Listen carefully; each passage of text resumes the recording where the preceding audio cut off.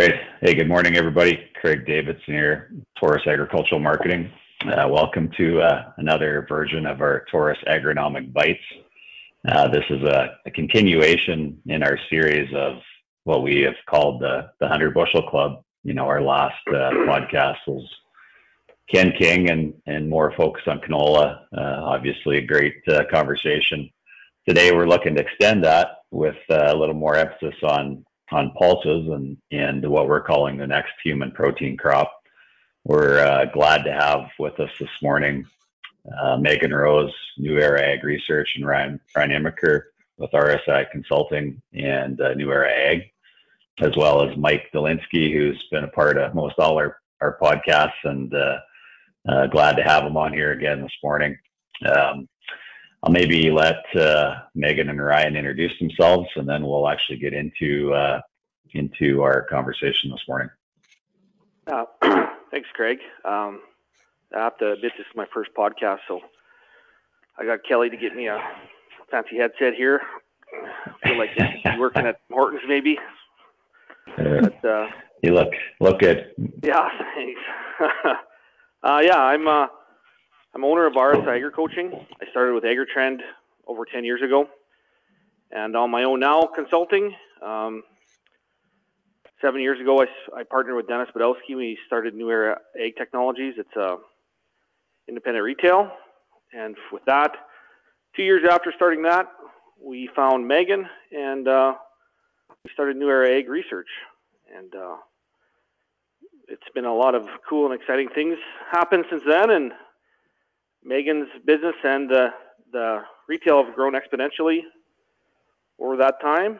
And we started the retail research business for the reason of just trying to explore and understand products on the market and what's possible in the Swan River Valley, like for our growing area. That was the main reason for starting it, just to understand how these products worked in the Swan Valley, because we all know things work a little different everywhere across the prairies and the world. So we've learned a tremendous amount, and it's snowballing for sure.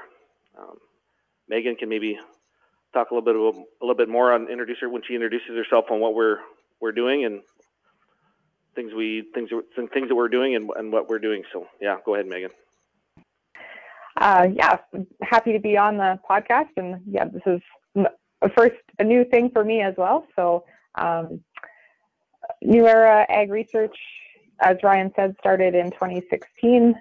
We do both small plot research trials as well as field scale, which I'll show you guys or talk a little bit about some of the research that we've done in peas and fabas over the years.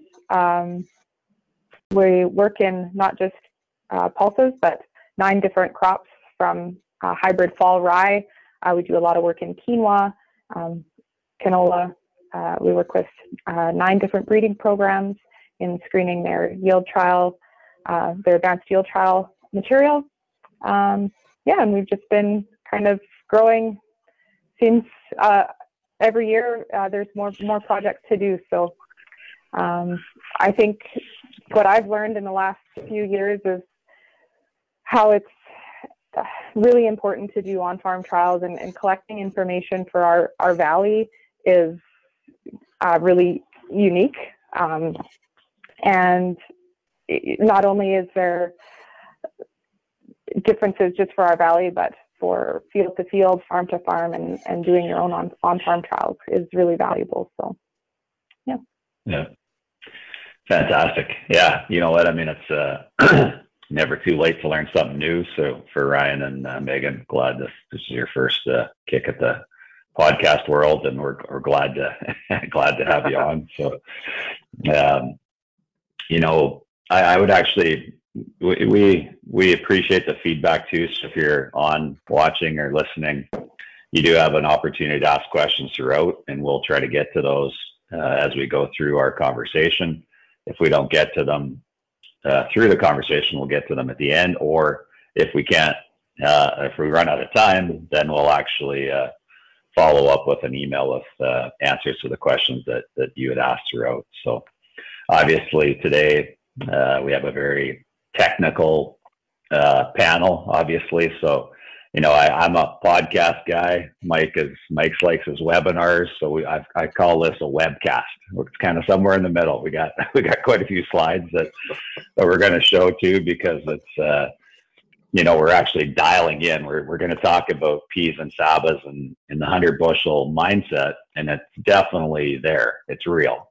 And, this is today as the conversation is about, what do we need to do? What are some of the things we absolutely have to look at if we want to focus on these types of target yields?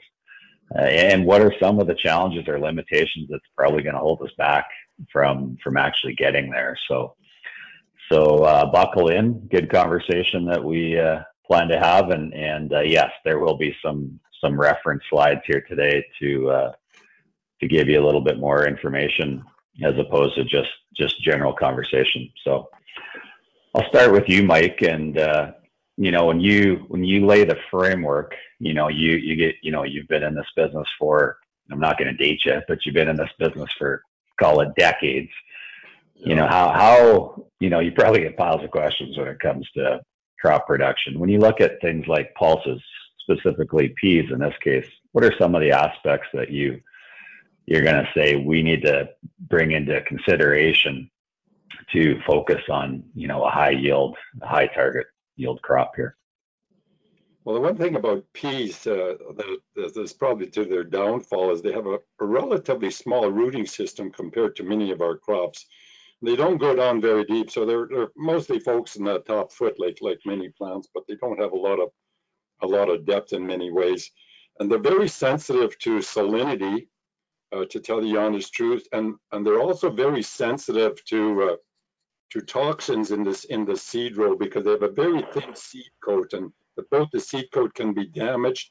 So I'm a big believer, like in many crops, it's a total balanced package of nutrition and management. So for some of these that to me are key are always seed quality, and this seeding rate, and I think maybe Megan can talk about this, and the data such that somewhere around 7 to 9 plants per square foot is key, and good quality seed is really important. All of these factors here are not going to be new to folks on this. Maybe go back, Craig, for a sec on the yield. I'll just cover those. pH, just a few quick comments for guys. Maybe it's worthwhile spending a few minutes on this, because a lot of guys, maybe in Manitoba, with the development of the pea protein extraction systems that are coming on, and the industries that are developing, are going to be maybe first-time pea growers. So pH is key. They don't really like high pHs, to tell you the honest truth, in many cases. And I mentioned salinity. They don't like salinity. They don't like wet feet at all. Peas do not like being submerged in water for any length of time. And it's also been one of the major causes of Aphanomyces, which is a real nightmare for that whole pea lentil regime that is going on.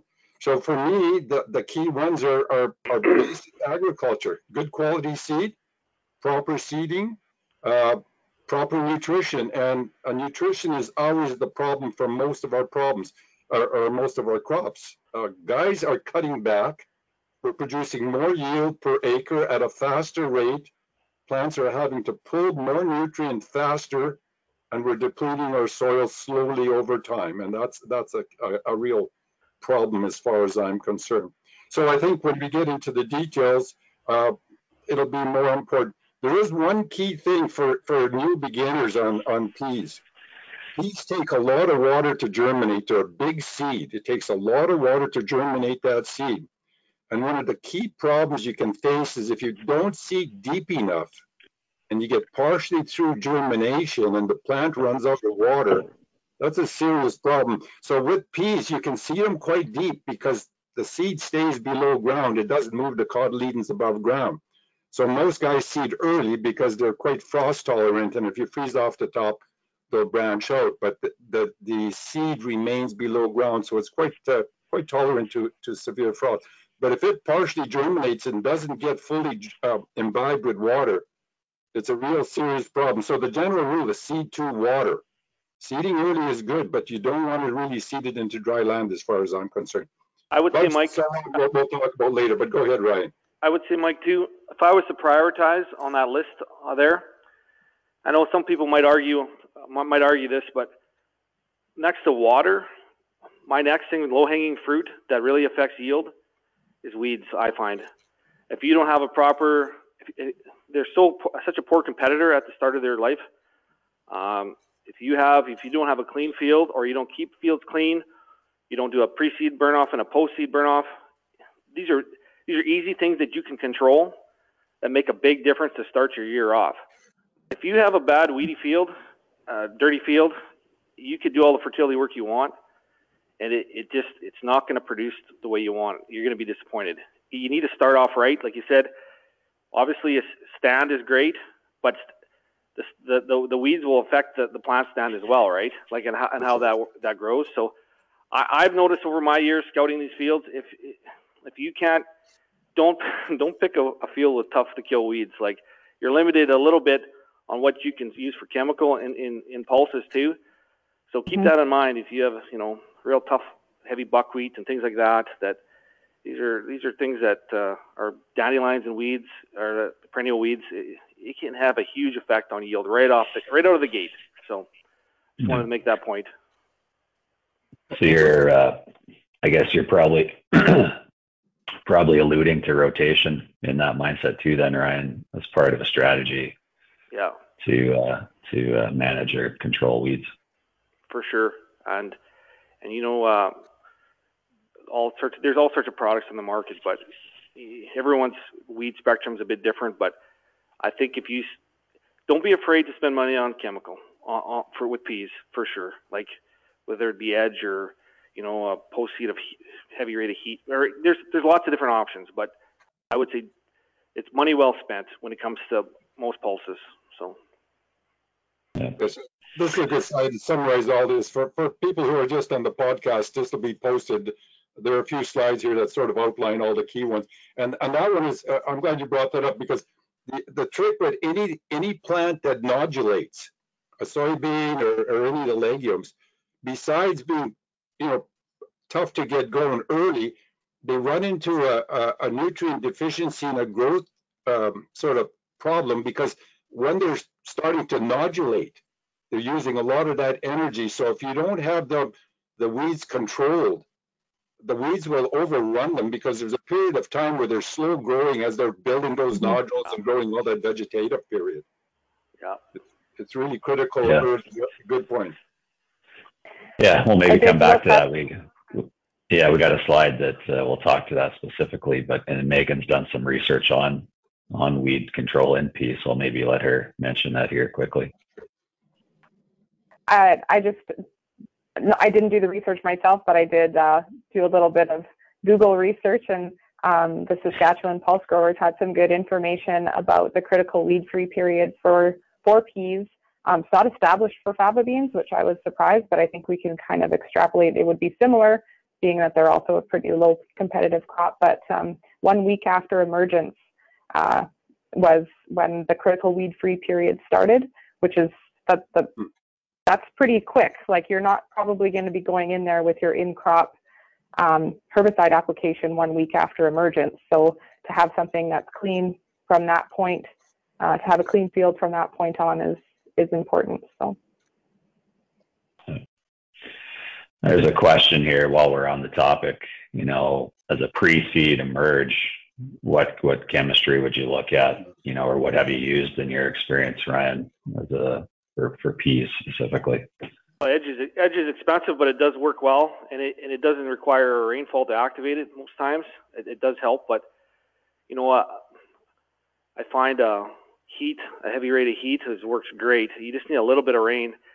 I find it hangs on longer than you'd expect too. Like the photodegradation isn't as bad as they might claim, but it certainly helps with volunteer canola. We have a hard time with that here in the valley. Like, it's a terrible weed in pulses right at the start, because it germinates so quickly and it can take over so fast, and you're limited to the amount of times and the timing when you can spray Viper and different products like that too. So it's not a Liberty or a Roundup where you can just keep nailing it over and over again and that kind of thing. So, but I would say my advice is just, I don't really know the weeds that you're dealing with, but I guess the takeaway is don't be afraid to spend money on weed control, post and pre-emergent products in peas. It's ROI is huge when it comes to growing pulses. It's the best money you'll spend. Next to fertilizer for sure, or I would even claim before fertilizer. If you or just don't pick a proper field too. Again, don't pick a field full of wild oats and Group 1 resistant wild oats for sure, right? Because you're hamstring yourself again right out of the gate. So yeah, I would say, this is a good conversation around weed control and chemistry. I would put a caveat in here in my mindset, because essentially we are talking about human food here at this point, right? I mean, we are, you think of the history of pulses and how it's grown. I mean, lentils have always been that case, but today coming to North America, and we're talking now, we got pea processing to human food, either in sports drinks or, stuff that looks like meat or whatever. But I think we're going to see a lot more critical eye on how these crops are actually being grown and produced. And then in things like chemistries, because we've seen it in other crops like oats where, we can't spray glyphosate as a harvest management tool. I'm going to question moving forward, what are our options going to be when it comes to chemistries, if in fact these, say, pea crops are growing for protein, but ultimately for human consumption. And that's something we got to be cognizant of as agronomists and people in the industry moving forward. Absolutely. Which is also another great challenge that we're probably going to be presented with when, as Ryan mentioned, how important it is to manage and control weeds early. Yeah. There's a lot of Megan, protein as well in our peas as best we can. I think you did some work on that we'll probably get to later. Yeah. One quick question, Megan, when it comes to your research plots, and in Mike's slide, and if you can't see the podcast, obviously Mike's referencing a wide range of seeding depth, anywhere from 1 to 4, but basically focus on chasing the moisture, which is good for peas. And your research plots historically, how deep have you been seeding your peas? We're going about 1.5 to 2 inches, trying to stay in that. Obviously, you want to hit the moisture, and then once you roll it to, I don't know if it's our opener or how it is, but we always seem to get a lot deeper once it's rolled. So I'm hesitant to the actual seeding depth when we're checking it to go too deep, just because we do have that extra crust to get through. And I always question that too when we're talking about seeding depth with soybeans or peas, because what is that at the time of seeding, or is that after you roll it? Because that can make a huge difference. So I've never had an issue chasing moisture with peas. Usually we're in early enough that we don't have to go too deep. I find it's a problem when we're chasing the moisture for soybeans. Then that's a different issue, but yeah. Most of the time it isn't a problem because guys seed peas so early, so there is whatever moisture is there is generally there in the upper surface, and you're right, you seed as shallow as you can because you want to get it up and growing. For guys that are looking at this issue, I mean, potassium becomes very, very important to any growth in the plant in terms of hydraulic pressures that it puts on to grow that seed. So if you're going to seed deep, you want to make sure your potassium levels, in my opinion, are pretty adequate in that top zone. And in most soils where you get minimum potassium levels in the top 3 inches are pretty adequate. So, the peas are in a good position to grow. I have a reference here, and if you can't see it, but this is nutrient concentration in seed, and this is something that we have a lot of emphasis and focus on right now at Taurus, and Mike's doing a lot of work on it. And we believe, the day you put your seed in the ground is you can never get that day back. So you have to start with a very high quality seed. But we also believe there's a direct correlation to nutrient concentration of the seed and how strong or how vigorous that seed actually is. And some research we're doing right now with 2020 and Bayer and looking at some other seed lots is going to help us define that. But one thing that jumps out at us when we look at peas, obviously a very high seeding rate. Most growers are going at 3 bushels an acre. Is that fair, Ryan? Is that what most of your recommendations are at? Depending on 1,000 kernel weights, but we try and target that. Yeah, like it'll be between 3 and 4.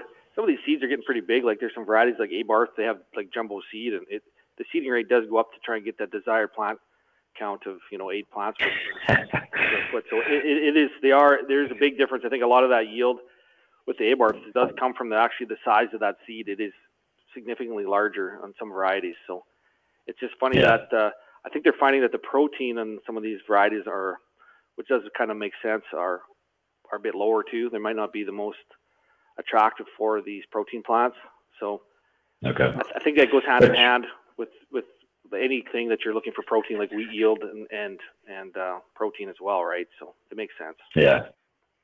The higher the yield, the harder it is to bring the protein along with it, right? So it's I would argue, you talk 4 bushels, call it a 60-pound bushel crop. 4 bushels, you're talking 240 pounds of material, and you could be putting on more pea seed than you are nutrition, which is crazy, right? It's some pretty big eye rolls when it comes to trying to recommend that from customers. It's kind of like then you want to get into faba beans as well. If we can get some huge faba bean seed sometimes, and it's almost like you said, logistics. Trump agronomy, sometimes you just can't get that seed on. It plugs the drill, and it's just kind of can be a nightmare seeding, to be honest. So a quick point here, obviously nutrient concentration in the seed is important at that seeding rate. I mean, I think that we did the math at one time. You could be applying as much as 8 to 10 pounds of phosphorus an acre just in pea seed alone with the phosphorus concentration in the seed. So you talk about nutrient importance in the seed, peas especially, because your seeding rate, if you're low in one of these nutrients, phosphorus, it loads a huge amount of potassium into the seed coat. So I would say we're talking 100 bushels here. To get there, I'd say let's start with actually doing a nutrient analysis of your seed. I think that's important, because if it's actually short, we have agronomic tools to shore that up. I mean, we can add nutrient dressings. It's not like you're left in the dark here. You say, well, if it's a little bit low, let's shore that up before we actually even put it in the ground. Right. And I think you have to be aware of, seed place potassium with most pulses is not an easy thing to deal with. You shouldn't do it, actually. The potassium chloride and they're not a good mix. So you're looking at other ways, side banding or broadcasting. The salter mix of potassium chloride is one of the big reasons why it doesn't fit well in a seed row with a something like peas. Right, and I think I worry a little bit about the inoculant too as well, how the survivability without that salt in the seed row too. So so you make a great point, and kind of the next phase of our conversation here is really to talk about nutrition and fertility and the demands that this crop has. And this is, you brought it up to a T here. I mean, very high, and I'll show you this, very high nutrient using crop, one of the highest we'll actually grow in our broad spectrum crops in Western Canada. And yet inevitably we run into this conversation on seed safety. And I truly believe peas, no different than soybeans, they are a crop that absolutely loves fertility. They need a lot of fertility, but they really don't like fertilizer. They don't like fertilizer because fertilizer is basically nutrients with salt. I always mention this. So I think it's part of our responsibility. If we're targeting 100, we've got to make sure the fertility is either in the soil or we're adding fertility as nutrients, but not adding fertilizer that could actually harm or injure this crop early in its days. And phosphorus is an issue. You mentioned potassium. It's such a huge potassium user, but it doesn't like potassium chloride. So what do we do?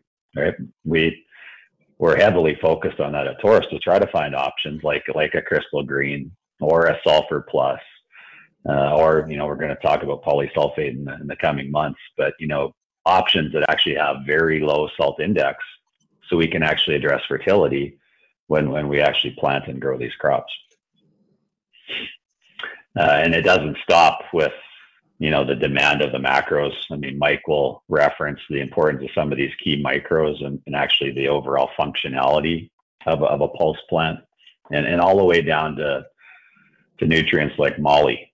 And you say, well, who cares about moly? But, it actually has a direct correlation to nitrogen. I'll let Mike mention that quickly as we move through these talking points. Yeah. I mean, all of these are important, and a lot of people don't think of it, but how zinc, boron, and moly are important. Moly is involved in breaking down that nitrogen atom. So without the plant, without that, it can't actually fix nitrogen well. But you guys in say Swan River, high pH, where you have probably adequate moly. Moly is one of the micros that actually becomes less available as the pH goes down. So it's a concern in more acid soils. But one of the key ones is boron. Zinc is needed by every plant. A farmer should never let his plants run short of zinc. Never. He shouldn't let his plants run short of any of these nutrients. But zinc is in all the key enzyme groups in the plant and key for stress management, just like us. If you guys are all watching COVID stuff, you know that vitamin D and zinc are kind of the two materials you want to have lots of in your system, not to be toxic, to prevent it. But I'll just give you an example quickly on boron. For example, when a plant is building the nodules, I'm a believer that boron has to be there throughout the life of the plant, and that it feeds through soil. And when you're putting on a foliar, you're sort of touching it up. You're not solving a nutrient problem. But when the plant builds the nodule, and for folks that aren't familiar with that, the plant builds the nodule, not the bacteria. So it has to restructure and build all those cells in the nodule, and that takes a lot of calcium and boron and phosphorus and you name it. So that is why we need a lot of boron right through the plant growth for all the tissue growth and then reproduction. All these micros in legumes are perhaps more important than in some of the other plants, but these are all important. And take a look at these slides when you have a chance here, because it outlines where you have some possibilities to improve your productivity. And we didn't look at it in the last one, but when you look at the seed nutrient content in peas, the levels of boron in the actual seed are far higher than they are in cereals. Canola would also be very high. As a general rule of thumb, dicotyledonous plants use more boron than monocots, just the way the plant grows. So all these micros are important. Now, I sort of focus on micros because we've been farming here for 100 years and we haven't been putting anything back. And you only need to really worry about them if you're short, like any macro. So don't be upset that I'm pushing or think I'm pushing micros. I'm not. You just need to consider them. Yeah, especially if we look at.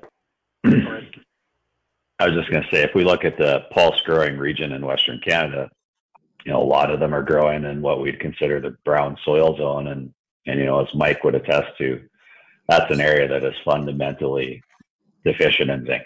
There's just no way around it. It is low in zinc, and yet we see zinc deficiency in a broad spectrum when we start to get very specific on our soil testing. As Ryan has done over the last 20 years of his career. I mean, I don't have to tell you, but where deficiencies lie across the valley. Yeah, for sure. And one thing that does, some of these immobile nutrients, they don't change a lot, from year to year. Like copper, for instance, you can soil test from year to year. The number doesn't change unless you do some kind of a major application, bluestone or something. I've seen it actually change in the soil. But once you know. But I find boron, like nitrogen, can change from year to year from a soil test standpoint. I think that it comes out of the organic matter. Correct me if I'm wrong. Most of the boron, like naturally. That's what's stored, yeah. Dry weather, it is leachable as well. I find it's even that much more important when it's in dry, droughty conditions for pollination, right? Just because just how pollination works. So it's one thing that can change from year to year, boron levels. And I was just going to just quickly note on that. You guys are probably wondering what attention levels are. Sometimes I find parts per million, 0.2 parts per million, and it's a no-brainer. Those ones are easy to make a decision on. And then we talked earlier about how to apply boron. You know, it's nicer to get it in the soil. It's just one less thing to worry about. When you look at foliar applying boron, it's tough. Again, logistics, guys like to throw it in with their fungicides in canola or peas or whatever, and maybe the timing might not be great for boron because that becomes a bit of a struggle. So it's always a little bit nicer to get it in the soil, but there's ways to put it on foliar as well, but it might just be more of an inconvenience, I guess, than anything. So to try and do that. Yeah. Not to lose sight of our attendees, we got another question that I want to miss, or kind of just went over it. But Mike, where do we send our seeds for nutrient analysis, and what specific tests are we getting done, just so people know if they want to send their samples away? Well, I use A&L because Greg Pattison is also very interested in this whole nutrient density issue, and I've used that, and I just do it's the P1 test listed on their program, and it's their tissue test analysis basically. We don't have a seed nutrient density test specific for that, but when they break down the kernel or the pea. It extracts pretty well everything, so that's what we're using, just a regular tissue test analysis. My thesis is that, and I'm seeing this now, is we're just in the beginning of this, is that the seed will tell you. We hope that by looking at the nutrient content of the seed, we can predict vigor and germination. That's what the study's focusing on.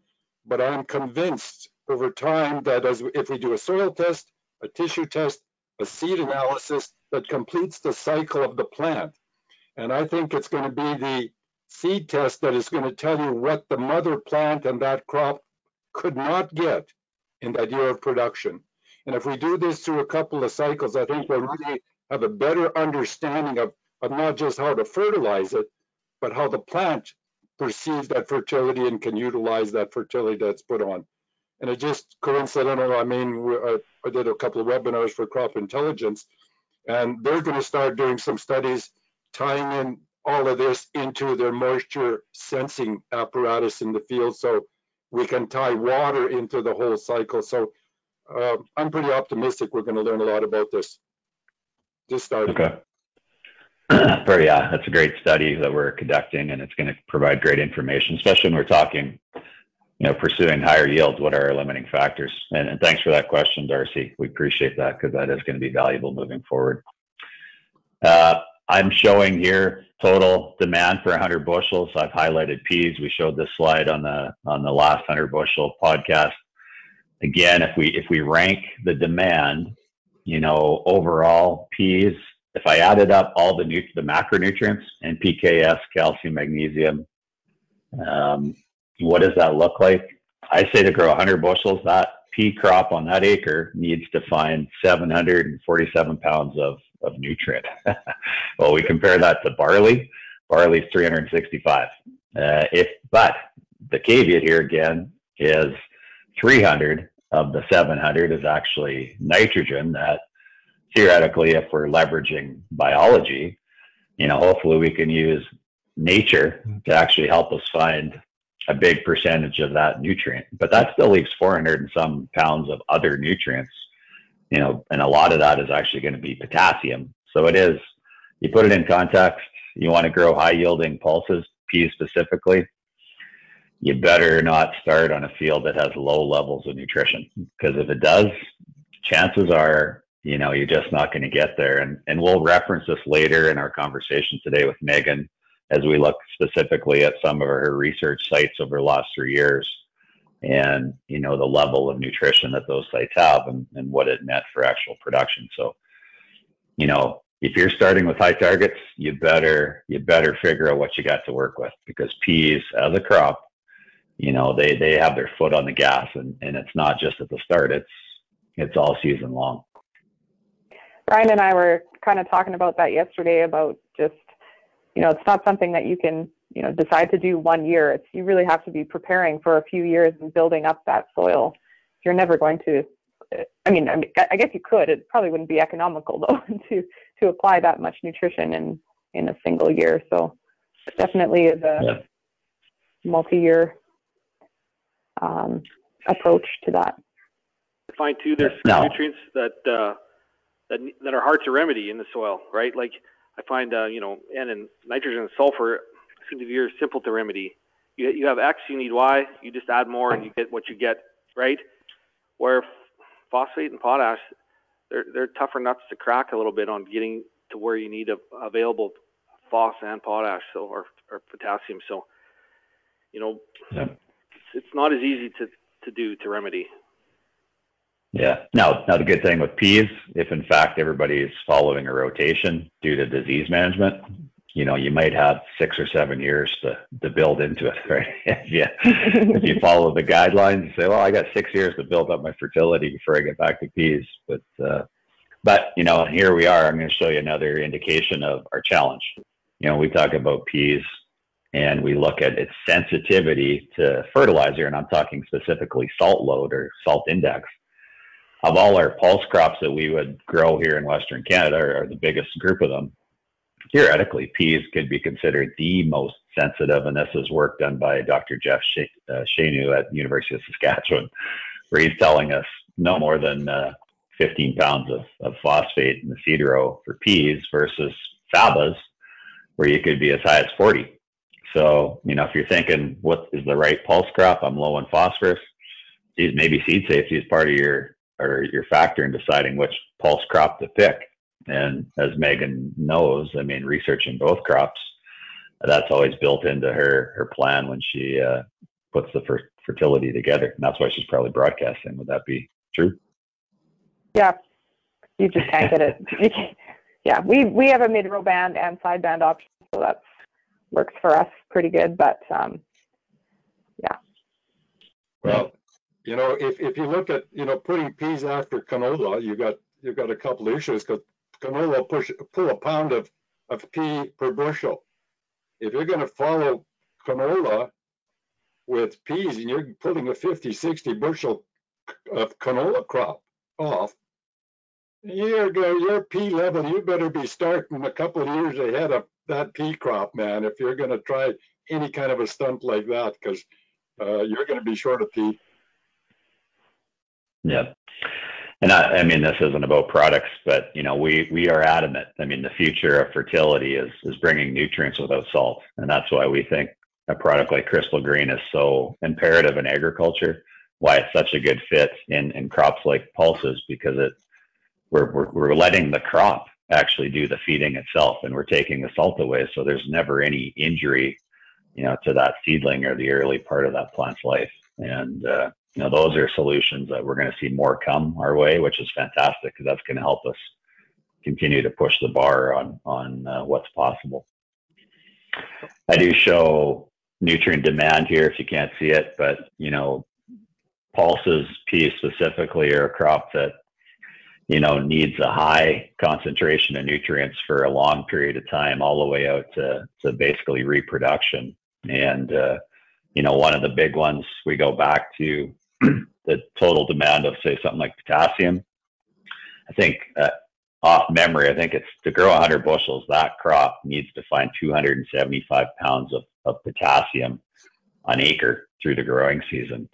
And so if you got, sandy soil, coarse textured soil where your potassium levels are lower, that definitely could be a limiting factor. And the plant is thinking every single minute of the day. It's sending roots out, and those roots are pulling back information to the DNA to make decisions to say, what should we be? And if it's not finding the nutrients, it essentially is then going to set itself up for essentially lower potential. And I learned this from Mike, so Mike's nodding his head, but plants. I'm amazed. I love this. I'm learning, Mike. I'm learning. Yeah. This graph is what I use all the time, and everybody should recognize this, that the plant builds this vegetative, all plants grow like this. They have this vegetative growth, which is growing not just the leaves, but all the reproductive parts. And when it does, this flowering starts. And the trick with peas, of course, peas are somewhat indeterminate. They bloom over a long, long period of time. So if you're going to want to put in nutrient to load this plant, you're going to want to put it in before you get to this blooming period to load her into the plant so that it can use it to support the growth and the final production of the whole reproductive system, including the pollen and the anthers and all of that kind of stuff. So, you know, if you go in late, you're behind the ball. If you're going to grow this crop, you got to keep the pedal to the metal right from the get-go, as far as I'm concerned, on all aspects. Yeah, we do have quite a few questions around the seed and germination. And one thing we will do is, you know, this very intensive study we have on the go right now that's basically cross-correlating nutrient content to vigor and germ. You know, we'll produce that report so everybody can have access to that. But, you know, I do think we are onto something that's, you know, if you grow a crop on a poor fertilized field, ultimately, to Mike's point, the seed's probably also going to have a lower level of nutrition. And when we talk about seed growers, you know, if they're the leaders in the industry, which we expect them to be, and they usually are, you know, we want to work with them to ensure that they're producing the highest nutrient dense seed, not just high germination, but to ensure the vigor is fully optimized with high levels of phosphorus, zinc, manganese, nutrients that are important to that. So it's all part of this process, everybody working together to figure out, you know, how to reduce the hurdles that take away from potential. We'll get into this key aspect of production when we talk pulses. That's obviously, you know, fixing nitrogen. In this case, you know, we're talking hundreds of pounds we need to find of nitrogen. And this is where Ryan and I have had this emotional connection over the last 17 or 18 years of our relationship, where you know, we've always connected on a deeper thinking of the soil health aspect and trying to learn more how does this relationship work with plants, soil, and biology. And I know Ryan's had a huge passion to understand soil at a greater depth. And so when we look at the importance of nodulation and the impact that this actually has on peas, and I know Megan's done a fair bit of work and actually research for us because we're in this space as well. What are some of the key factors you're looking at here, like from a soil all the way through to biology in this relationship?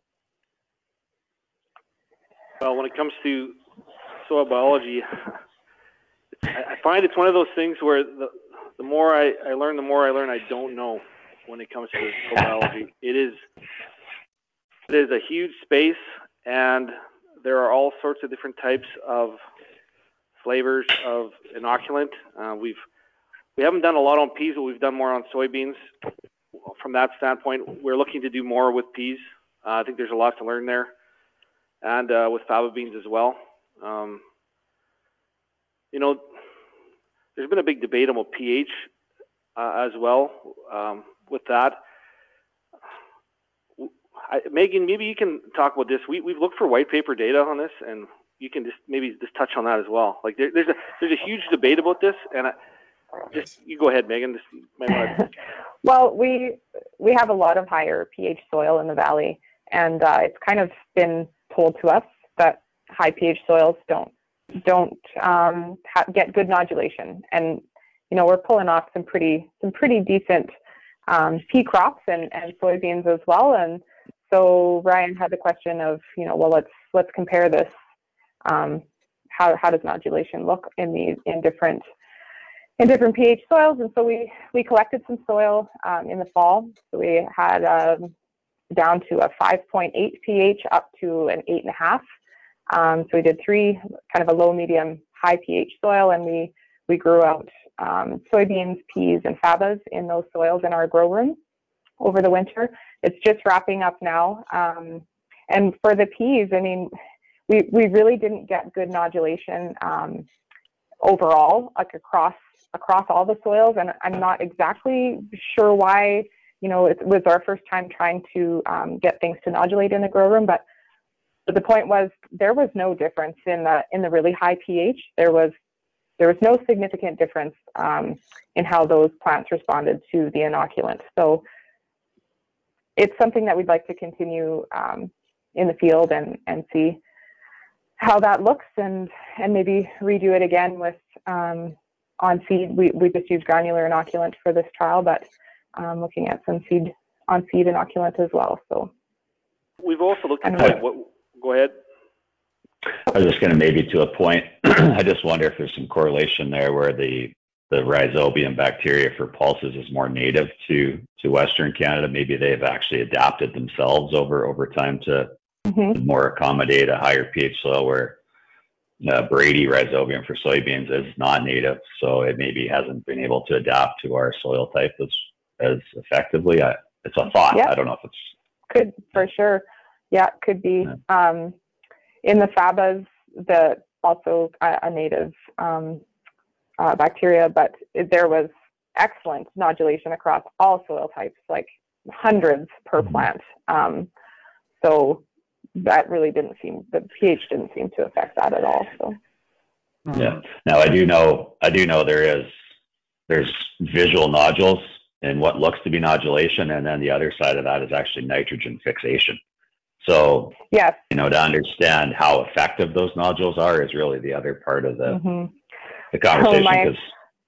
My staff's listening to this, so I should do a shout out to them. But yeah, of those 200 nodules on every faba bean plant, they're slicing them in half with scalpels to see if they're pink and active or if they're green and not doing anything. So I'm definitely considered that as well. Yeah. That's perfect. Yeah. So faba bean nodules are similar to soybean nodules, and of course, as you know, or maybe folks don't know, faba bean is about the best nitrogen fixing crop we can possibly grow. It fixes more nitrogen than any other legume that we grow. It is a great crop. I've spent 40 years looking at Lagus bugs in faba beans, but it is a great crop. For you guys that grow it for the first time, it's your easiest way to find out if you have pea leaf weevil around, because those weevils can sniff out faba beans from I don't know how miles away. And if you're going to find pea leaf weevil feeding on anything, it'll be on a faba bean. You can use that as a sentinel crop if you want. You had something to mention, Ryan, and then I'll get moving along. I was just going to make a comment on faba beans as well. They're the one crop, more so than peas or soybeans for that matter, how they can actually change the soil structure of your soil. Like, you can take some heavy Peguis blue clay and seed faba beans in there, and time after time, the customer has said to me the next year when they're cultivating or seeding, this is the most mellow I've seen this dirt in my life. Like, it's a common statement from every customer that's grown soybeans. It's actually quite remarkable what it can do to your soil. So, yeah. It's funny, Ryan. When I first started, I had asked some farmers, like, why are you what's the benefit of soybeans or fabas, and they said, oh, it mellows out your soil, and I'm like, I don't know what that means, but okay. And then we had the research farm on some faba bean ground, and I was like, oh, this is nice. I get what this, it was a huge difference. If I could follow fabas all the time, I would. Yeah. So yeah, maybe a whole other benefit to a rotation. And I truly believe this is actually where this relationship between plant, soil, and biology come together. You got a high nitrogen fixing crop, piles of nodulation. It's allowing plants to exude a high level of acid. I think it actually is a real good soil builder, not just structurally, but also biologically speaking. And I think we're overlooking some of those things moving forward. Fabas in the rotation could be a real soil health piece to actually help with biological activity. And I will reference it here because there was a question from Darcy, and Darcy, you're asking some good questions today. But peas on canola ground, is that okay? And we would say absolutely. Now, you got to be cognizant of the nutrient demand of canola and then how much nutrients peas need. How do we fertilize that? The other side that we look at ourselves is actually the importance of mycorrhizae to pulses, especially peas, fabas, and all pulse crops. But when you grow canola, it's not a host plant for mycorrhizae, so your mycorrhizal populations actually deplete. They starve off, and canola actually even emits a toxin that kills off the spores. So including mycorrhizae onto your inoculant option for peas is important. And And Ryan and Megan's researched this, and Ryan has seen a lot of this used in the Swan River Valley on pulse crops, especially on canola ground. I call it an absolute. If you're growing peas on canola, you better bring mycorrhizae back into the equation. Yeah, that and flax as well is a big one, I find too. So we don't have to grow lots of flax here, but yeah. Right. Well, there's lots of interest in flax this year at $20 a bushel. Yeah, there is. Yeah. So yeah, our AgTiv line has mycorrhizal option in it, and I just say that's canola ground. It gives us an option to change the mindset on rotation. Peas on canola can be a great fit.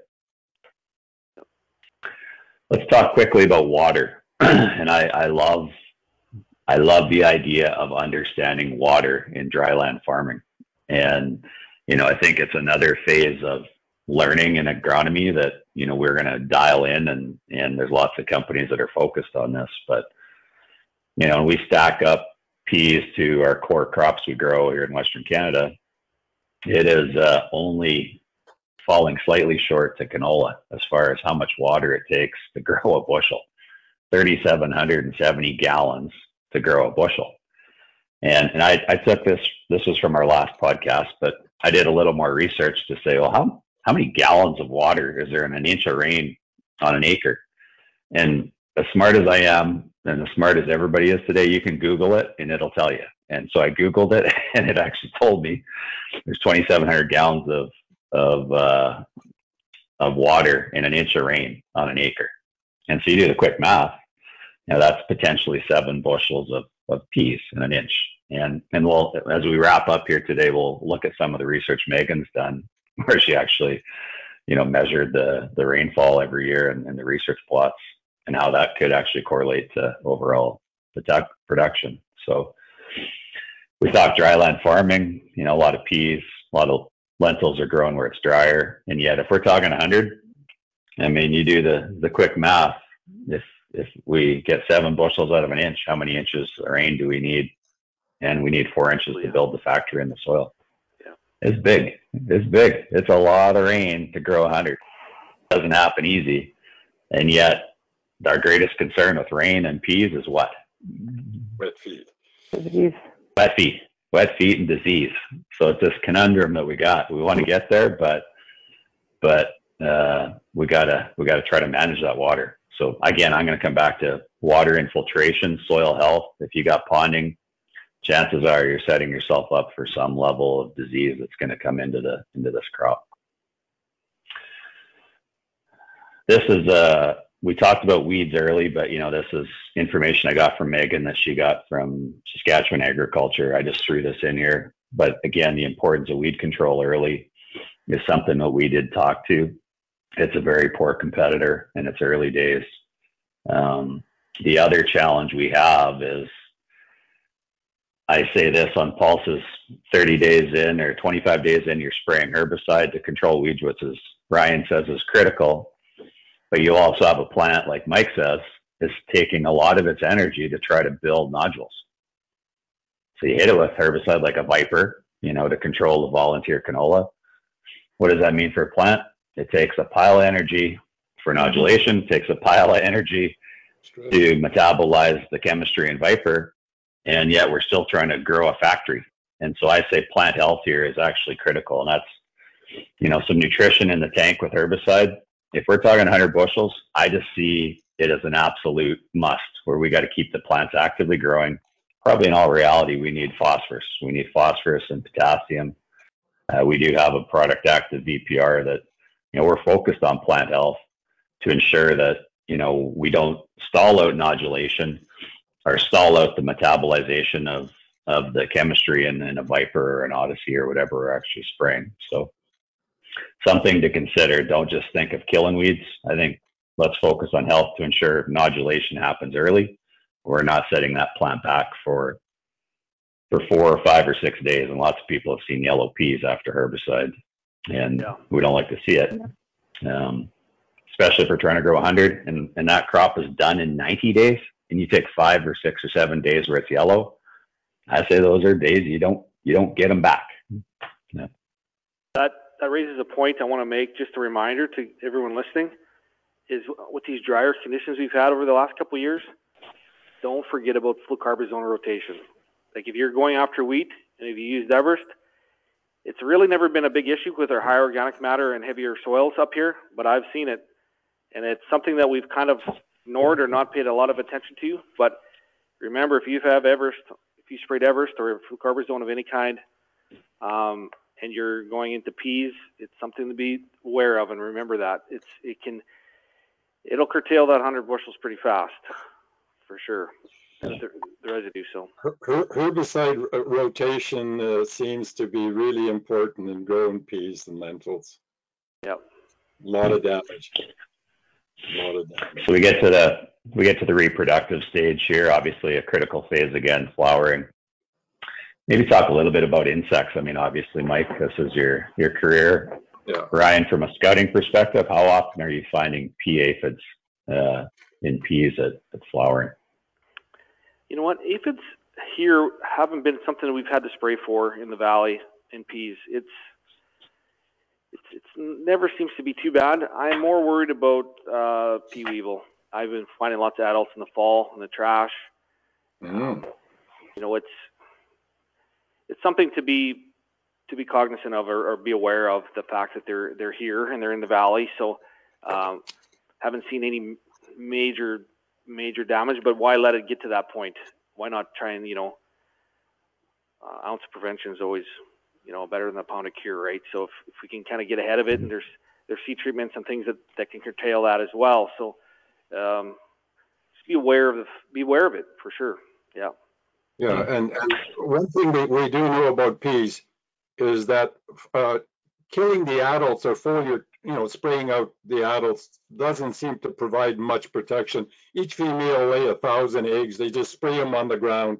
So basically all you're doing is revenge killing and making yourself feel good that you're killing a bunch of bugs. But if you're going to do anything, use a seed dressing, because what the weevil adult just chews on the leaves, it's the larvae that go down and live right in the nodule. They use the sugars and the carbon that the plant gives to the nodule and the nitrogens that's being fixed as their energy source. It's a great lifestyle. So it's protected in that nodule. So it eats the nodule and you lose nitrogen fixation and suppress the plant. So just don't waste your money spraying the adults, basically. If you're going to do anything, use a seed application, a seed treatment, and away you go.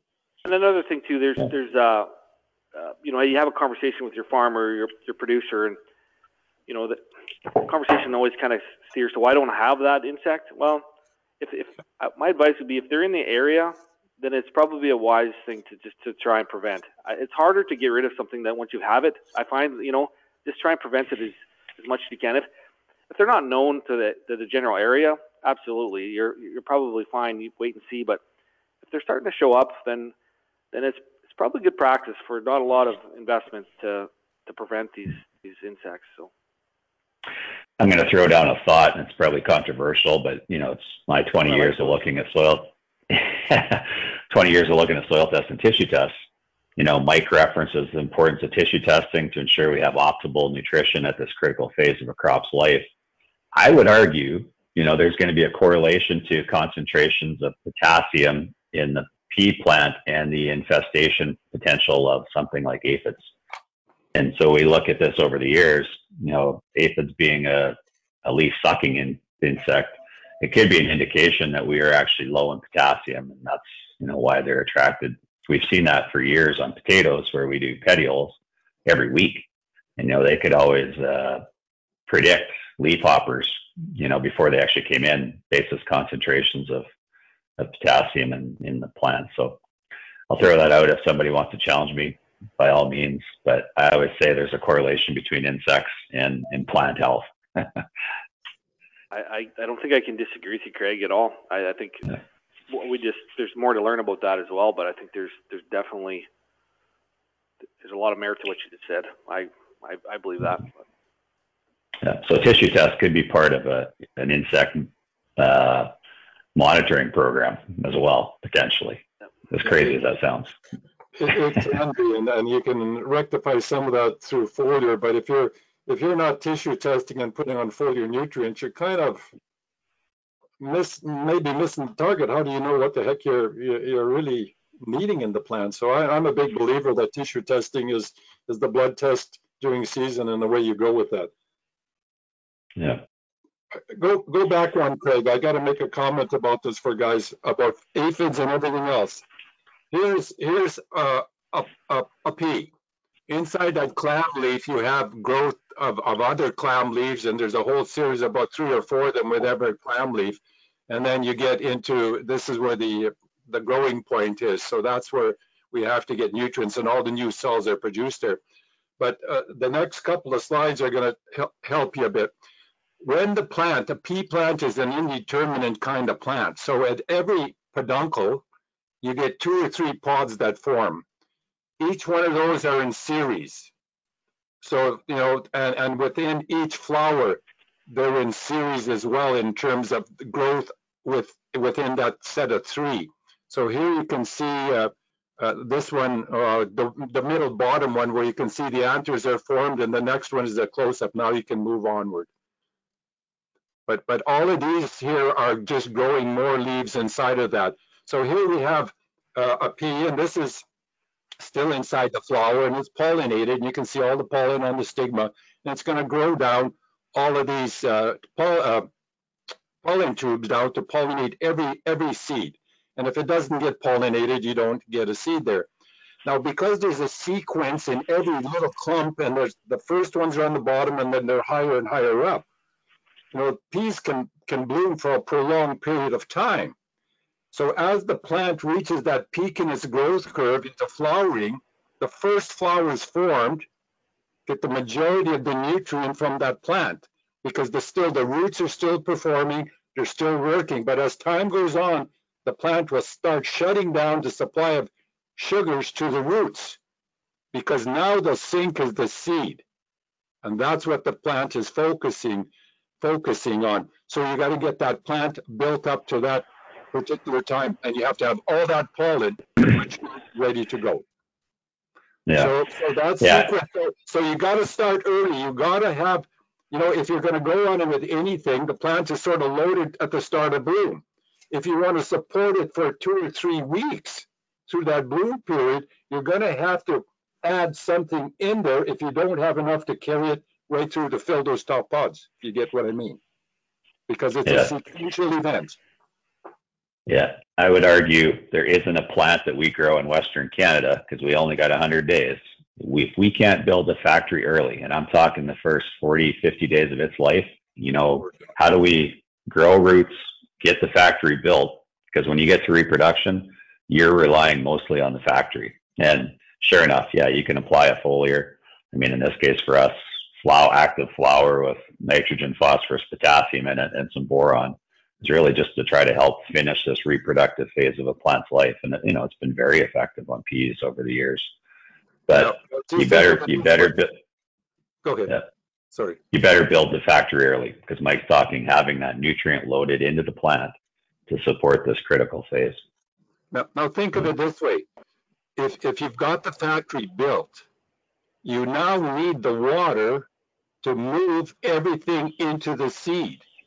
So if you get that dry condition at that period of time, the plant is going to really, really struggle. First of all, the plant has to build the seed in terms of cells. Then it's got to fill it with all the nutrients from the rest of the plant to complete it. That water at the end of the life cycle is pretty damn important. And last year, canola across the prairies got hit really hard because it turned hot and dry during that pod filling period. And guys were really disappointed in a lot of crops. A lot of people, you know, we want that water, but we need it throughout the whole life cycle of that plant, right through, except once it starts senescing.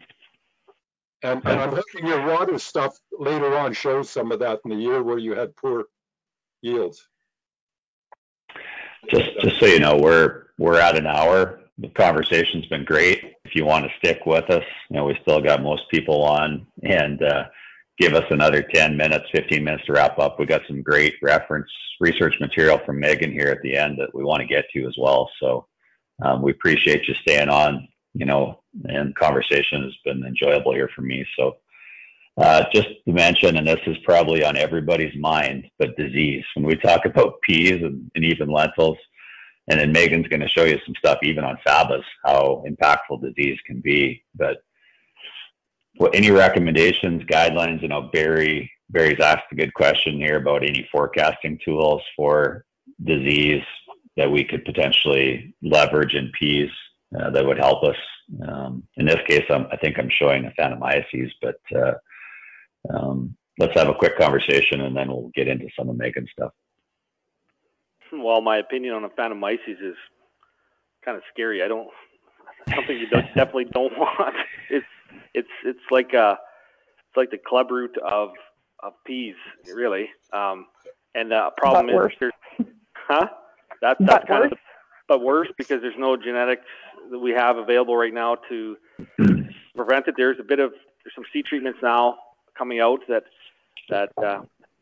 might help a bit, but yeah, and it needs to be treated the same way as clubroot. Clean your equipment. It's soil-borne. It's a scary disease for pulses.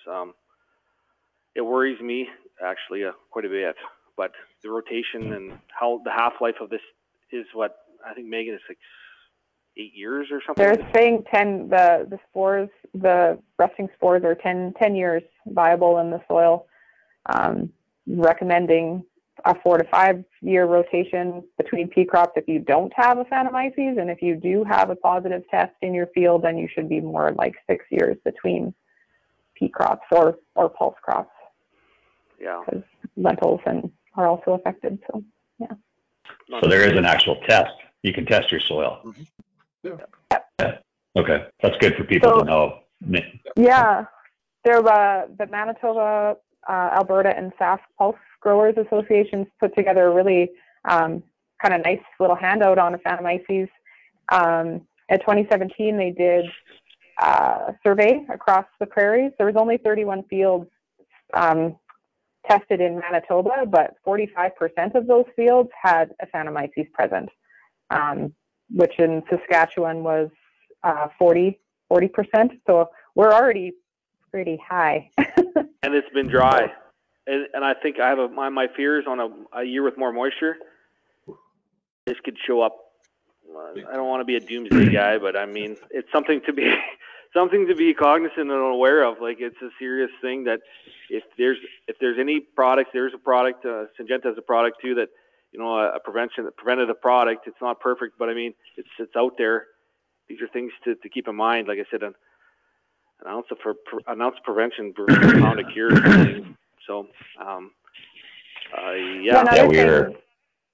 Another thing to mention is that they do suggest that if you want to keep a pulse in your rotation, that faba beans are a good option. They do have a partial resistance to Aphanomyces. So I'm just sharing what I've learned from the pulse growers, but yeah, that's at least a little bit of hope. Yeah. I think Megan might want to talk about just on fungicides in general, some of the stuff we've done. It's been no less than positive, even on dry years, on some of the research we've done with fungicides, not just for diseases in general and peas. So.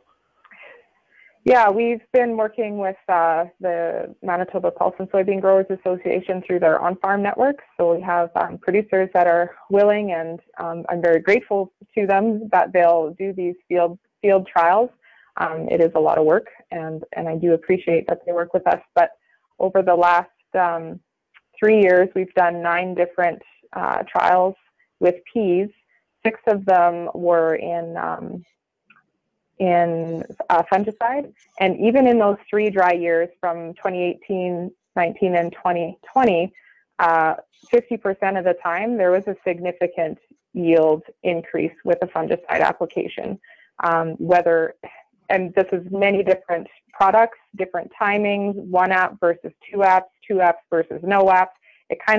It all plays out in the year of looking at, okay, well, how much rainfall did we have? Do we want to go early? Do we want to go late? So it's not a really great comparison, but if you think you're going to need a fungicide at a certain point in your growing season, there's a 50% chance that it was the right decision, even on a dry year. So to look, if we had done these between 2014 to 2017, these results could be like, who knows what those significant levels would be. So Brian and I were talking, I was like, what do you need to do for 100 bushel peas? Well, you need a fungicide application. That's probably something you should bank on. But a lot of guys are putting on 2 fungicide applications right now, even at whatever they're going at, simply to keep that crop from going down on them and keeping that flow of nutrients and water for transpiration to keep moving up the plant. Mm-hmm. So if you're shooting for a big yield, you're going to be watching that and monitoring that pretty closely and be ready to go for sure. Yeah, and in this space too, in ag research, and if doing this, and we find that 50% is a really good number on a dry year. Like it's you feel confident, and there's lots of gambles you take every year, and this would be definitely one of them. Like for sure. Yeah. I should say that like 50% of the time it was a significant increase. 100% of the time the average yield was always increased, but just with the trial layouts and when you apply some statistics to it, you want to be sure that your differences are due to the treatment and not due to where you place the strips in the field. So you're not going to lose anything, I guess, by putting on 50% of the time it works every time. Well, the good thing is there's a lot of great fungicidal options for pulses. I mean, a lot of the companies have brought forth some great products that give us that level of protection. And and then let's be honest, if anybody's tried to run through 80 or 90 bushel pea crop at flowering, good luck. You're going to get about 10 feet in. So you know the mass of material there, and you say, well, how is disease? It's a totally different environment in that canopy, and you say, oh, it's thick, it's dense, it's woven together. You say it definitely creates an opportunity for disease to actually take hold, right? So it makes nothing but sense. Yeah. Megan, we're getting into some of your stuff here as we wrap up, obviously, and again, we appreciate everybody sticking with us as we've been over. But this is some of your variety trial work that you've done over the last 3 years, and I actually, when you sent this to me, I'm like, holy jack, I can't believe there's that many pea varieties out there, in the marketplace. We hear 2 or 3, but there's, I think 20, I think I counted there was 19 or 20 that we've had all 3 years. And then on this graph here, there's a few stragglers that we've had either 1 or 2 years that we've looked at. But the point of this wasn't to show the actual yields of any of these varieties. I mean, they're all suitable for different areas, I'm sure. But just the trend of the 3 years that we did grow these varieties in that 2018 and 2020 were quite successful years for peas in our area. We're pushing, we had individual plots that were well over 100 bushels an acre when you factor that out. But on an average, we're pushing that 100 bushel mark here. But so when we were talking about this, Craig, and you said, well, what was the difference in 2019? So we went into the soil tests and there wasn't really anything that stood out to me that, if you're watching, there's the soil test of the top 6 inches of the profile there for the 3 years. So these are 3 different fields, different soils, textures.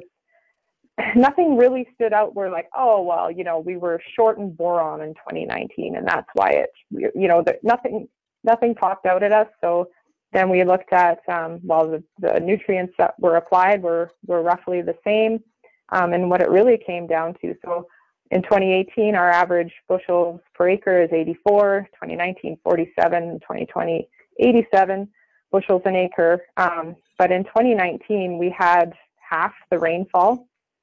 And I think what's more important is that rainfall came too late. In 2018 and 2020, we had a really good soaker in June, and the crop needed that to build that factory. And in 2019, it just wasn't there. It came too late, and the crop suffered. Yeah.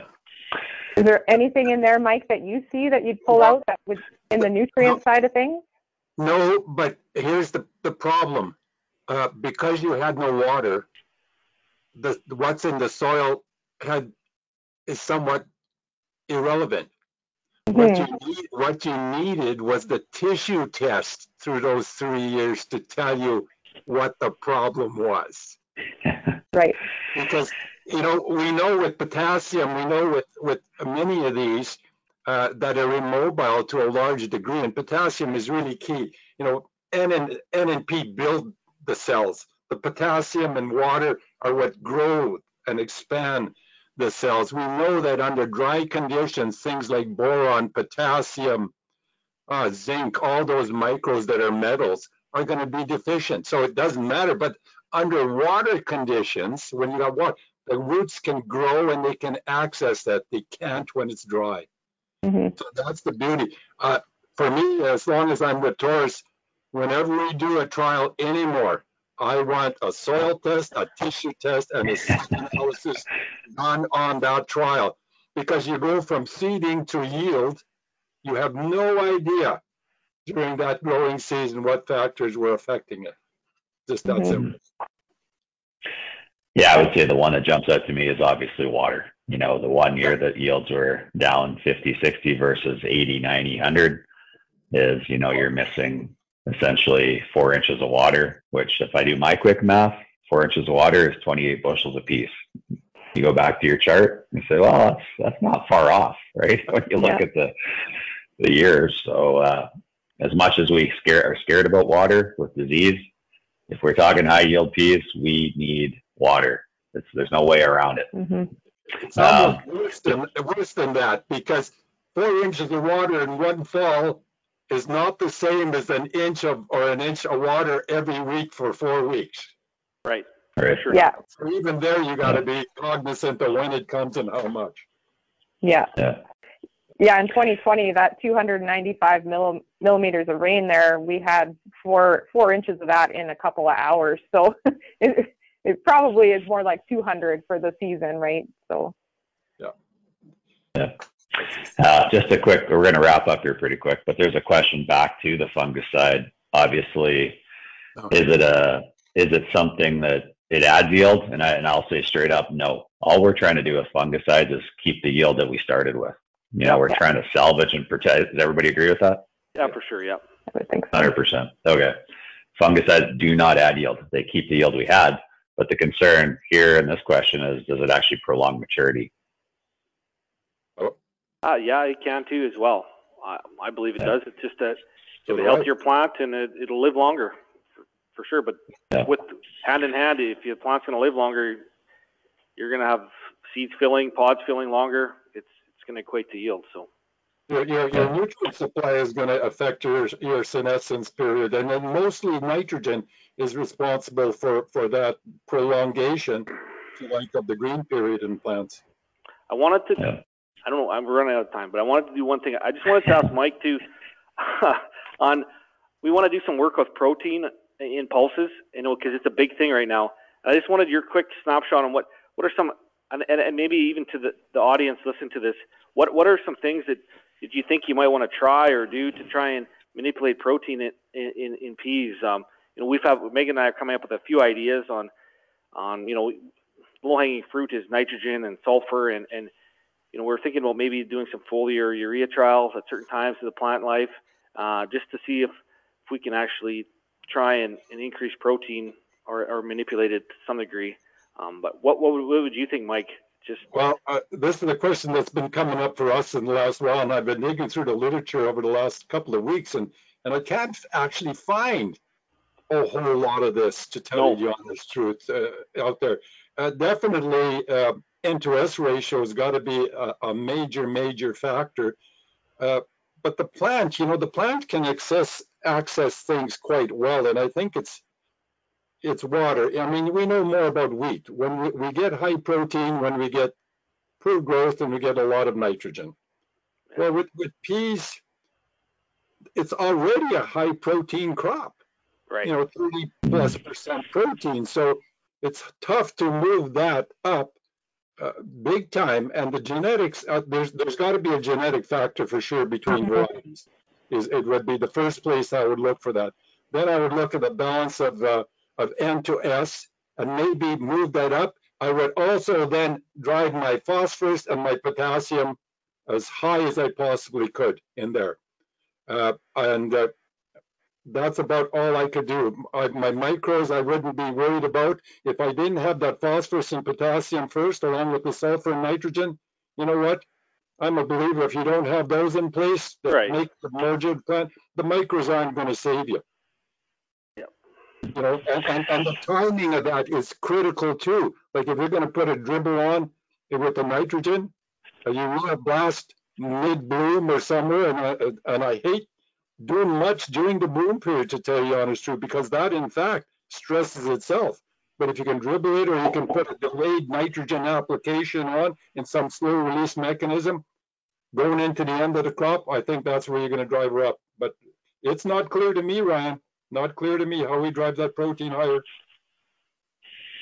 Yeah, if you want my thoughts, I would say let's leverage the tools we currently have. I mean, I don't really know if nodulation or using biology can get us 100% all the way there. You know, that's why we're talking about maybe top dressing nitrogen, which I think there's some merit to.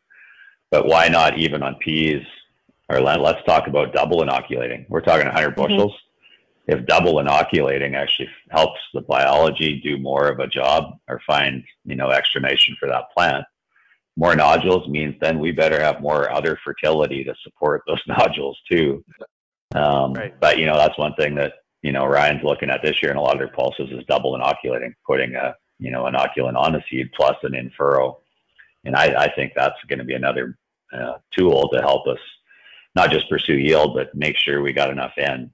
I mean, and I say we can never have enough sulfur on our soil. So, you know, back to my days at Tiger where we were broadcasting 100 pounds. I mean, we see a lot of that going on today still, and even more so today with Biosol and things like that, you know, let's tighten that N-S ratio as tight as we can possibly get it, because that's only going to help us when it comes to trying to derive protein at the end of the season on a big crop, right? So these are nutrients that are easier to remedy in the soil too. They're easier to deal with year to year, right? So it'd be a quicker fix if you could identify if there was an issue, right? Like I find or think so. Yeah. I think that would be a great research project for you guys to take on, is to look at that, because it's a significant question coming up all over the place, and it's going to stay here. Yeah, we want to. We would be open to ideas too. If anyone can think of something that they'd like to try, we have the resources to do that. So we should talk. Yeah, we have a survey at the end. For those that have stayed on, we'll send out a survey if you got some ideas on what you'd like to see, specifically for Megan and her research initiatives. You know, I like this conversation because we're talking about a human protein crop here now, both for fabas and peas. Protein, I got to think for the processors is going to be important. You know, they're going to tell us what varieties to grow, but let's figure out how to optimize protein. One last thing I'll mention too is Megan has done some research for us on soybeans, looking at the impact of protein when using mycorrhizae.